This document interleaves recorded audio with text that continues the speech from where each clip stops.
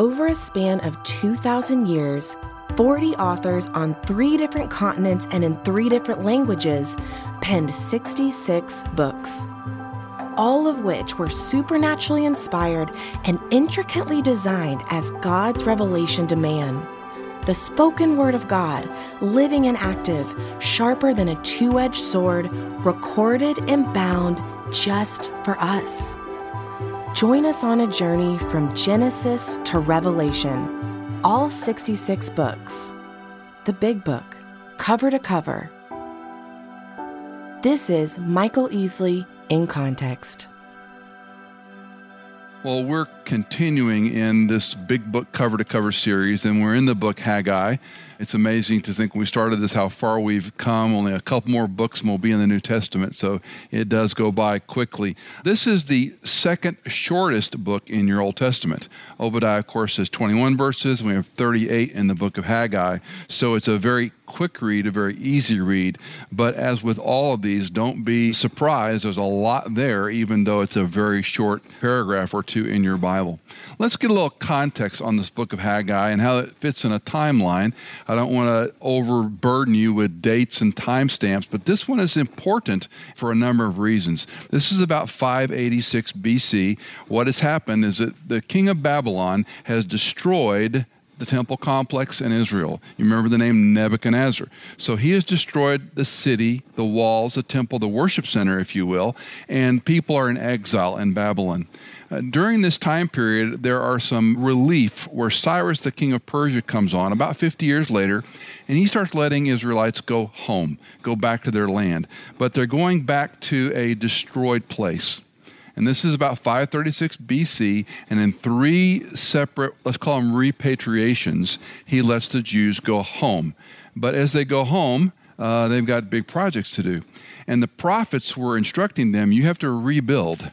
You have to rebuild the temple complex first and foremost. So this is how it starts out. They start out rebuilding, but then they stop.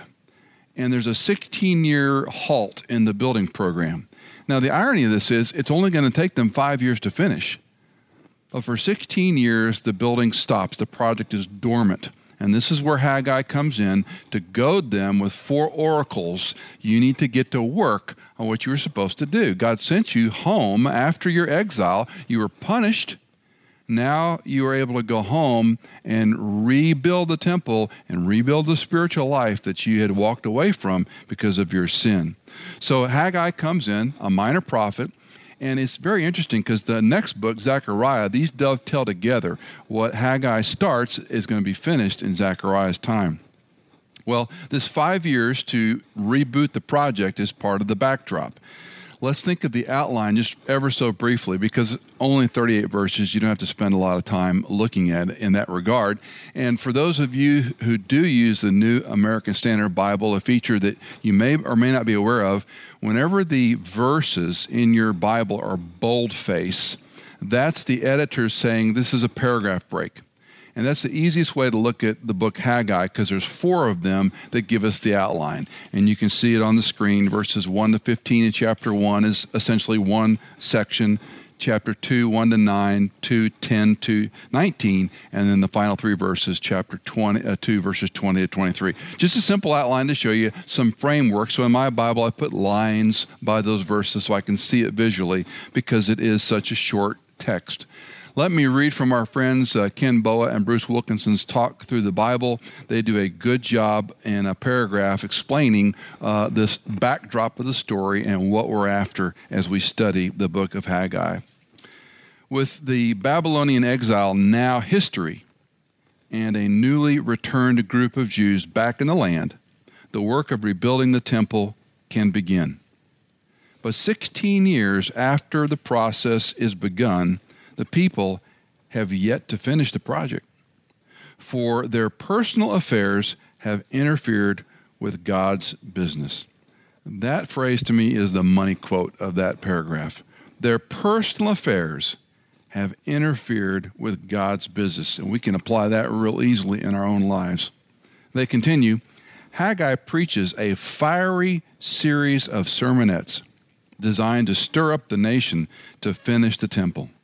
He calls the builders to renewed courage in the Lord, renewed holiness in life, and renewed faith in God who controls the future. All three of those renewals are worth pondering, are they not? Renewed courage, renewed holiness, and renewed faith in God who controls the future. Apropos for us wondering what's going to happen with the future of COVID-19. Well, this basic or general theme of Haggai is the remnant was to go back to repair the complex, and they didn't. And he's going to explain some of the reasons why. Part of it, really the underlying, is spiritual indifference.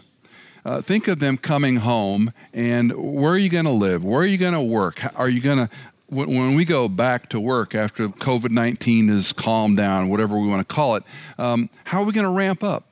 How are we going to get back to work? And they're no better or worse than we are. We probably want to get our own home in order, our own finances in order.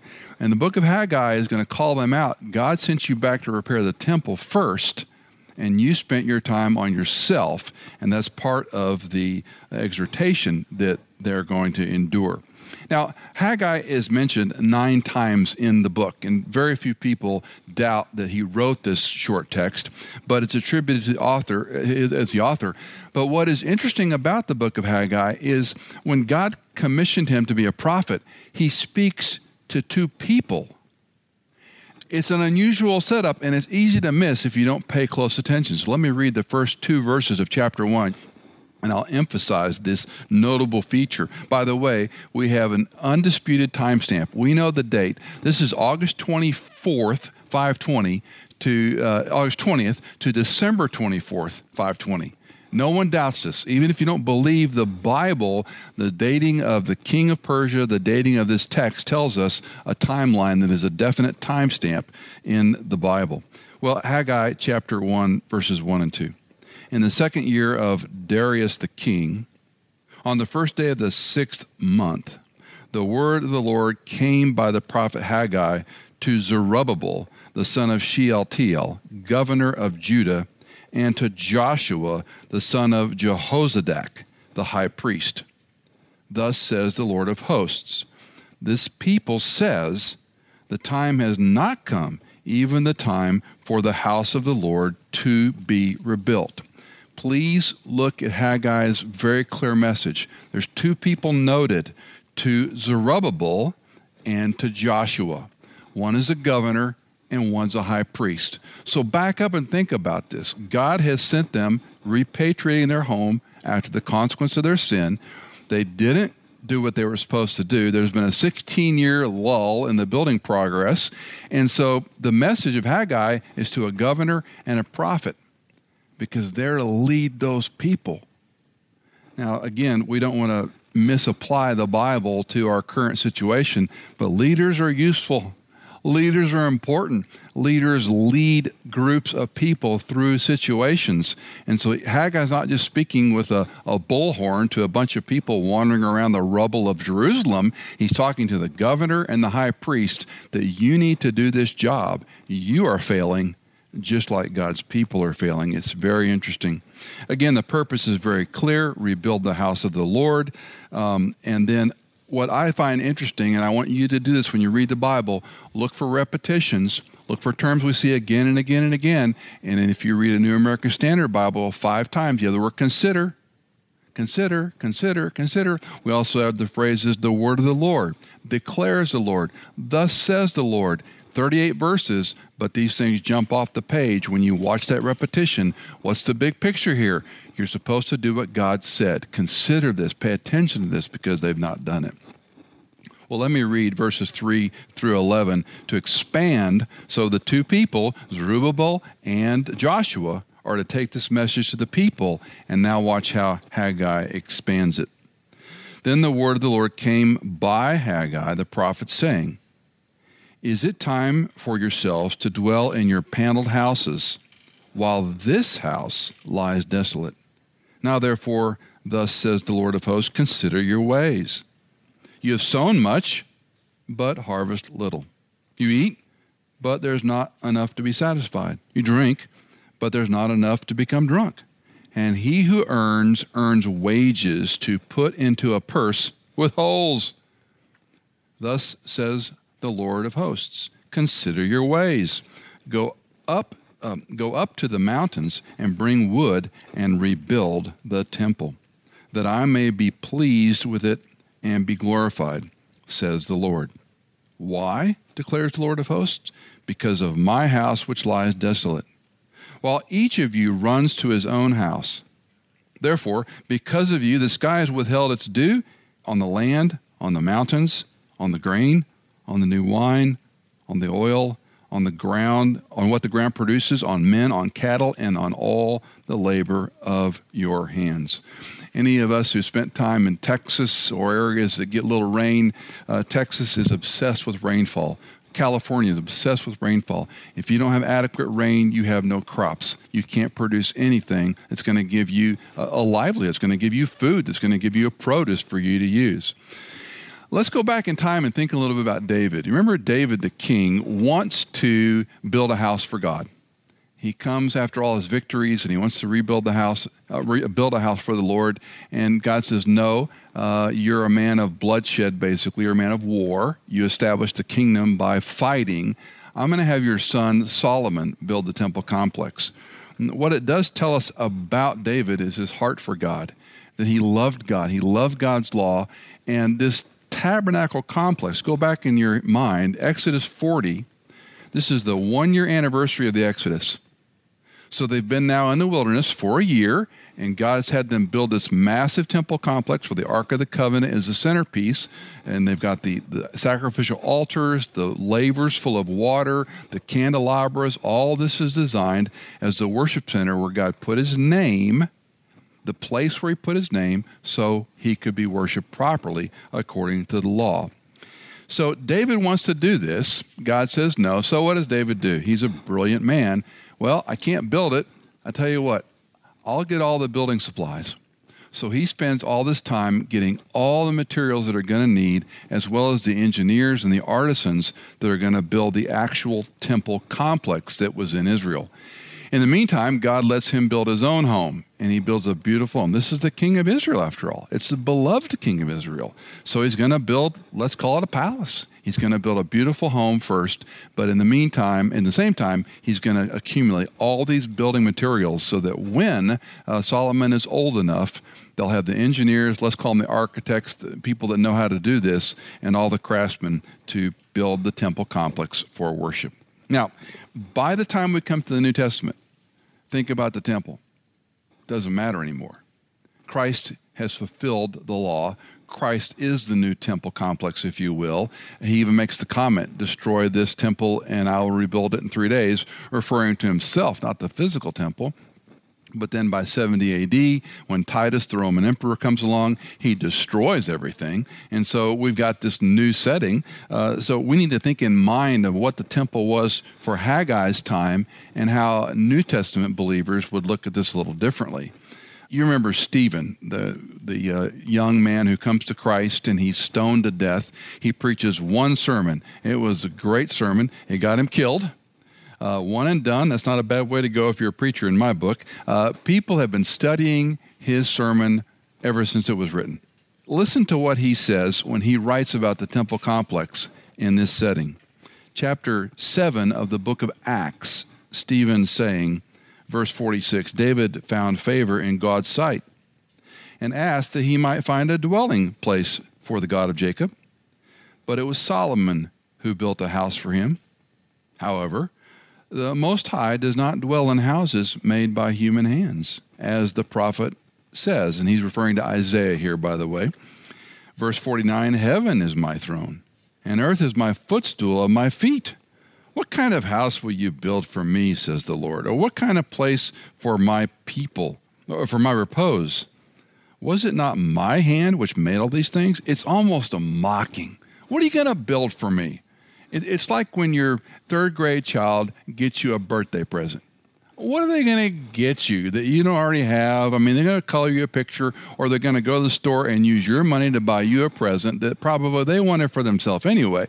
God's saying, what are you going to do for me? Nevertheless, this was a place that God ordained where sacrifice and worship would be conducted. And remember, Passover is what inaugurates it. the Feast of Pentecost, the morning and evening sacrifices for sin, for guilt offering, all these different sacrificial systems. It was the worship center complex. You couldn't do it in other altars. Those altars were considered pagan altars. God judged them when they did it the wrong way, the wrong place. You may only do it where I tell you.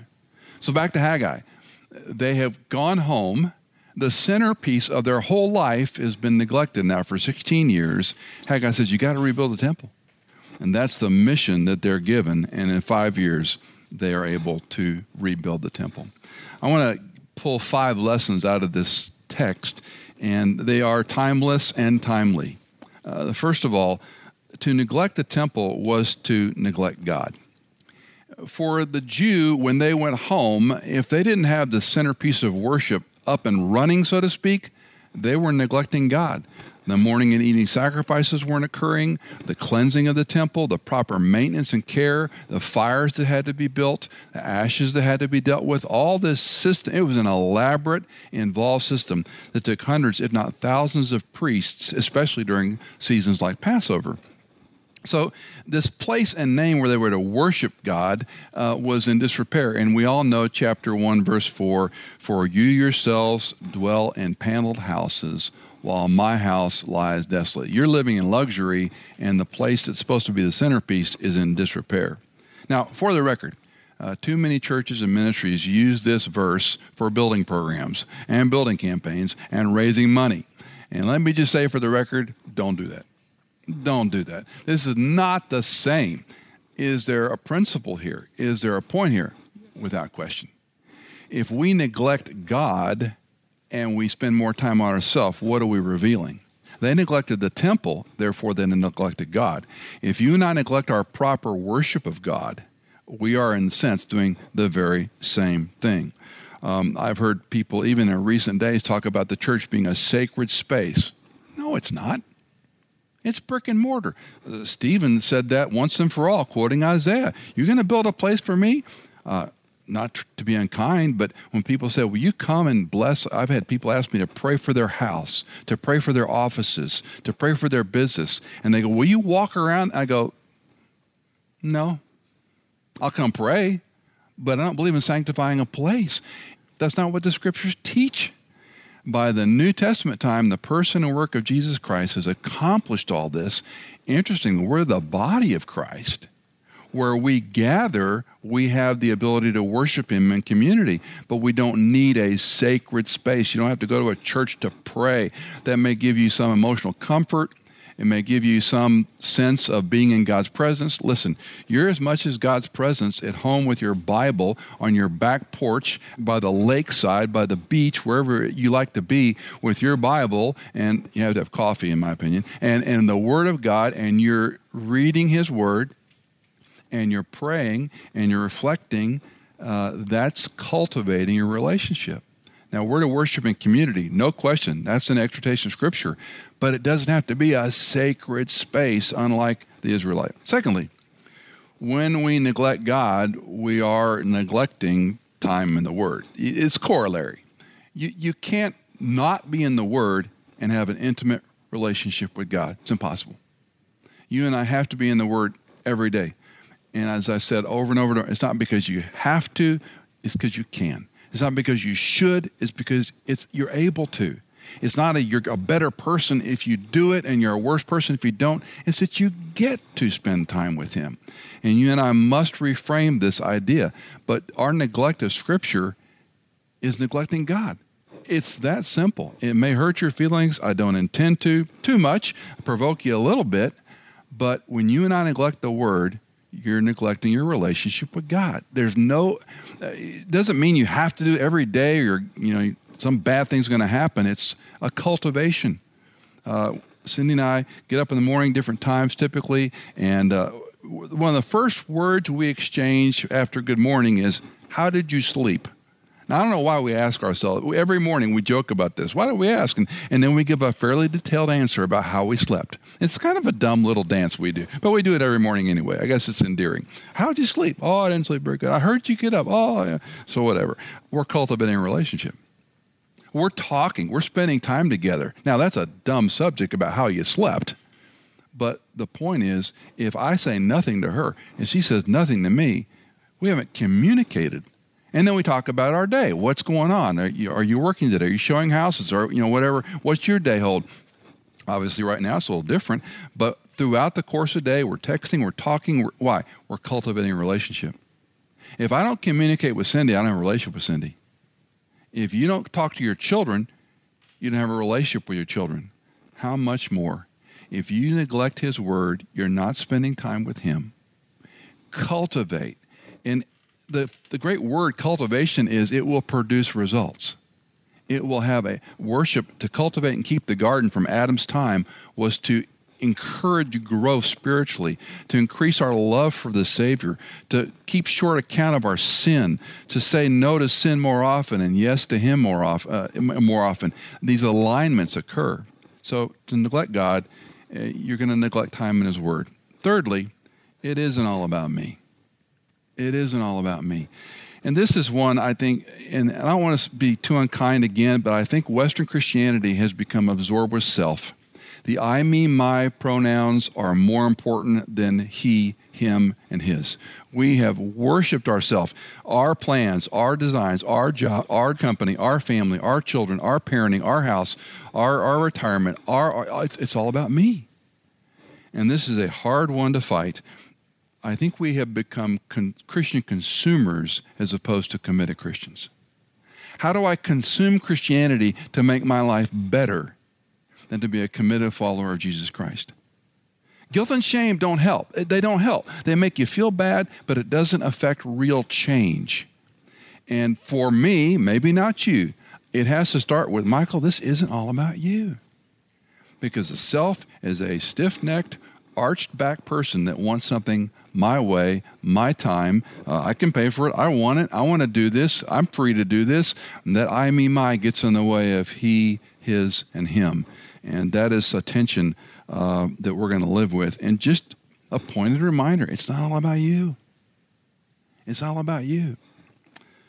Fourth, material prosperity can contribute to spiritual poverty.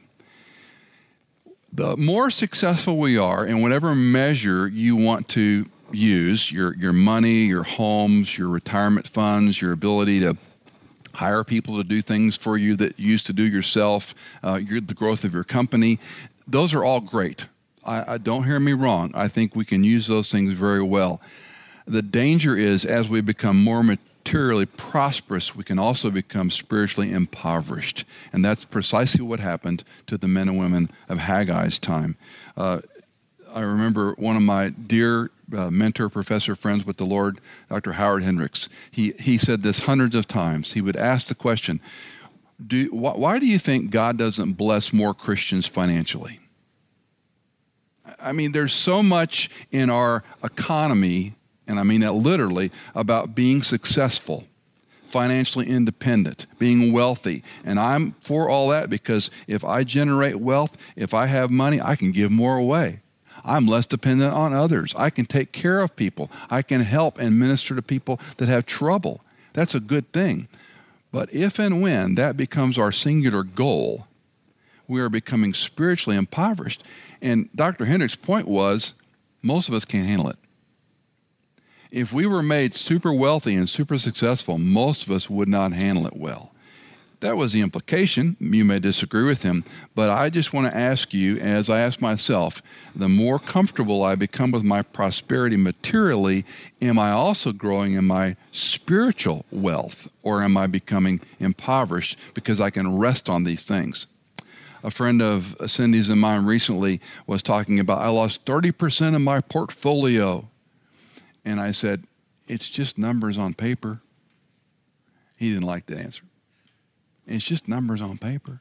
And I said, in God's great kindness, in a couple of years, we'll probably be better off. We'll probably be back to normal. If you have a financial planner like Cindy and me, we were on the phone with them, and we talked to them. What do we do? What do we do right? Do we make any changes? And they were talking about the people that they help and how much people had lost. And I was laughing. I said, it's just numbers on a piece of paper right now. I'm not going to cash it in. My life isn't dependent on that. Sure, I want my grandkids to be blessed, and I want to take care of them in ways perhaps that will bless them in their future heritage. But if I do this at the sacrifice of my spiritual wealth, doesn't matter eternally. Think of the wealth left behind from major companies and corporations and individuals. Wonderful museums are left. Go to the Vanderbilt, go to all kinds of places, Biltmore Hotel, go to Waldorf Astoria. You can see all kinds of massive wealth that left things behind. Did those people have a rich relationship with God? Or were they spiritually impoverished? And that is part of the exhortation of these oracles in the book of Haggai.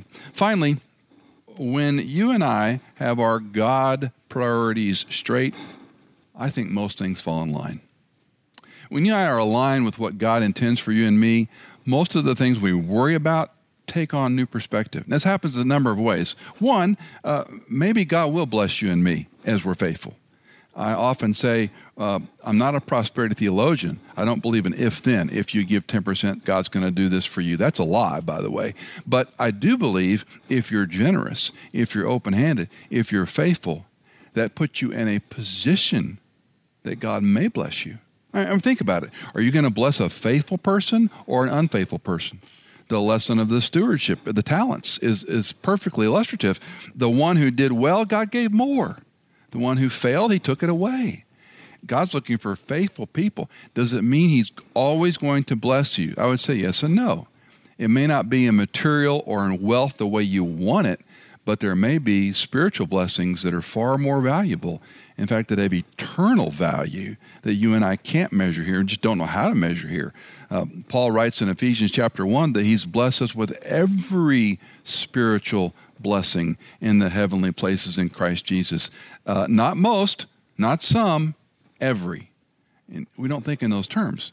We look at our home, we look at our bigger, better, newer, more, we look at our income, our balance sheet, our retirement, our portfolio, our investments, or what giving to our children, our churches, our ministries. Those are important things to look at. They're very important to look at. But as we live faithfully and get our God's priorities straight, those things, maybe he blesses you. More importantly, or as importantly, your perspective changes. Because those aren't your props. Those aren't the things you and I need to depend on. We need to depend upon the sovereign. Most of us, as we get older, I think your decades, 20s, 30s, and 40s are a little tougher. But in your 50s and 60s, your runway gets shorter, and you start looking back on life, and things aren't going to change dramatically. They might, but for most of us, they're not going to change dramatically. And then you start getting comfortable with where you are in your finances, in your life, in your job, in your business, hopefully. And then you smile at your children and grandchildren and watch them building their lives. Your perspective changes dramatically. And what was so important in your 20s and 30s is not that important in your 50s, 60s, 70s, 80s. In fact, by the time you're 70, 80, you know it's not important at all. It's unfortunate it takes us that long to learn the lesson. But this final point to me is helpful to me personally, and I hope for you it's an encouragement. You get your God priorities straight, things will fall in line. They will take a shape of their own.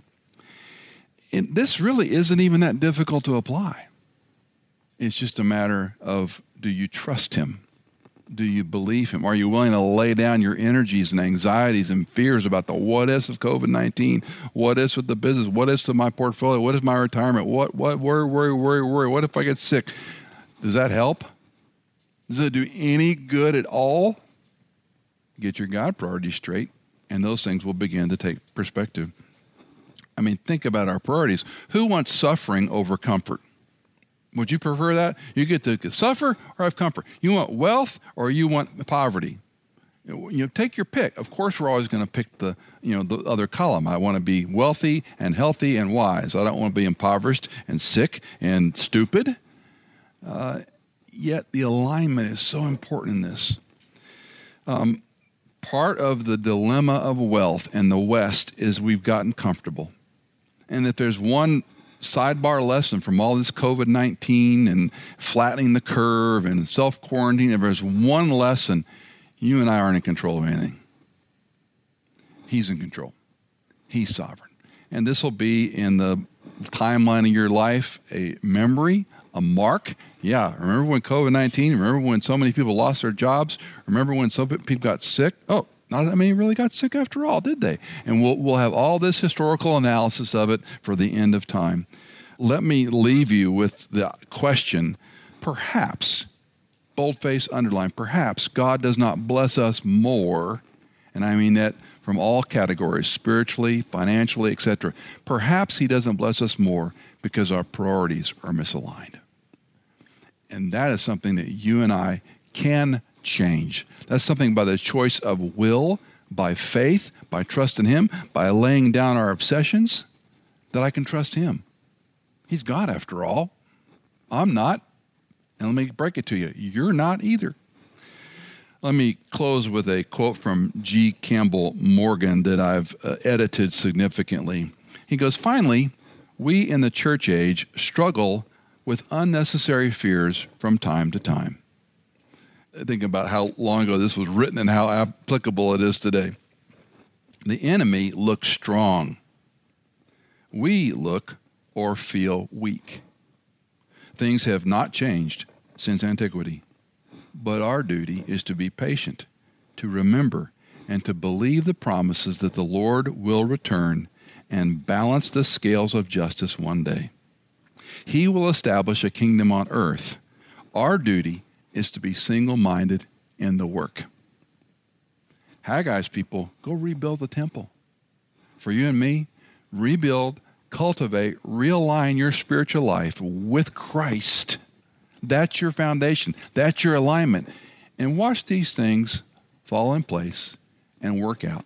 Maybe not the way you or I would want, maybe not precisely the way we hope, but that's where faith comes in. Do you believe God is better at controlling the world and your life and mine, or you? That's not a hard question for me to answer. Michael Easley in Context is fully funded by our listeners. If you are a regular listener, would you consider giving a one-time or perhaps monthly donation to support our ministry? You can give at michaelincontext.com. In Context is edited, mixed, and mastered by Tim Hull, produced by Hannah Seymour, and music composed by Chad Gates.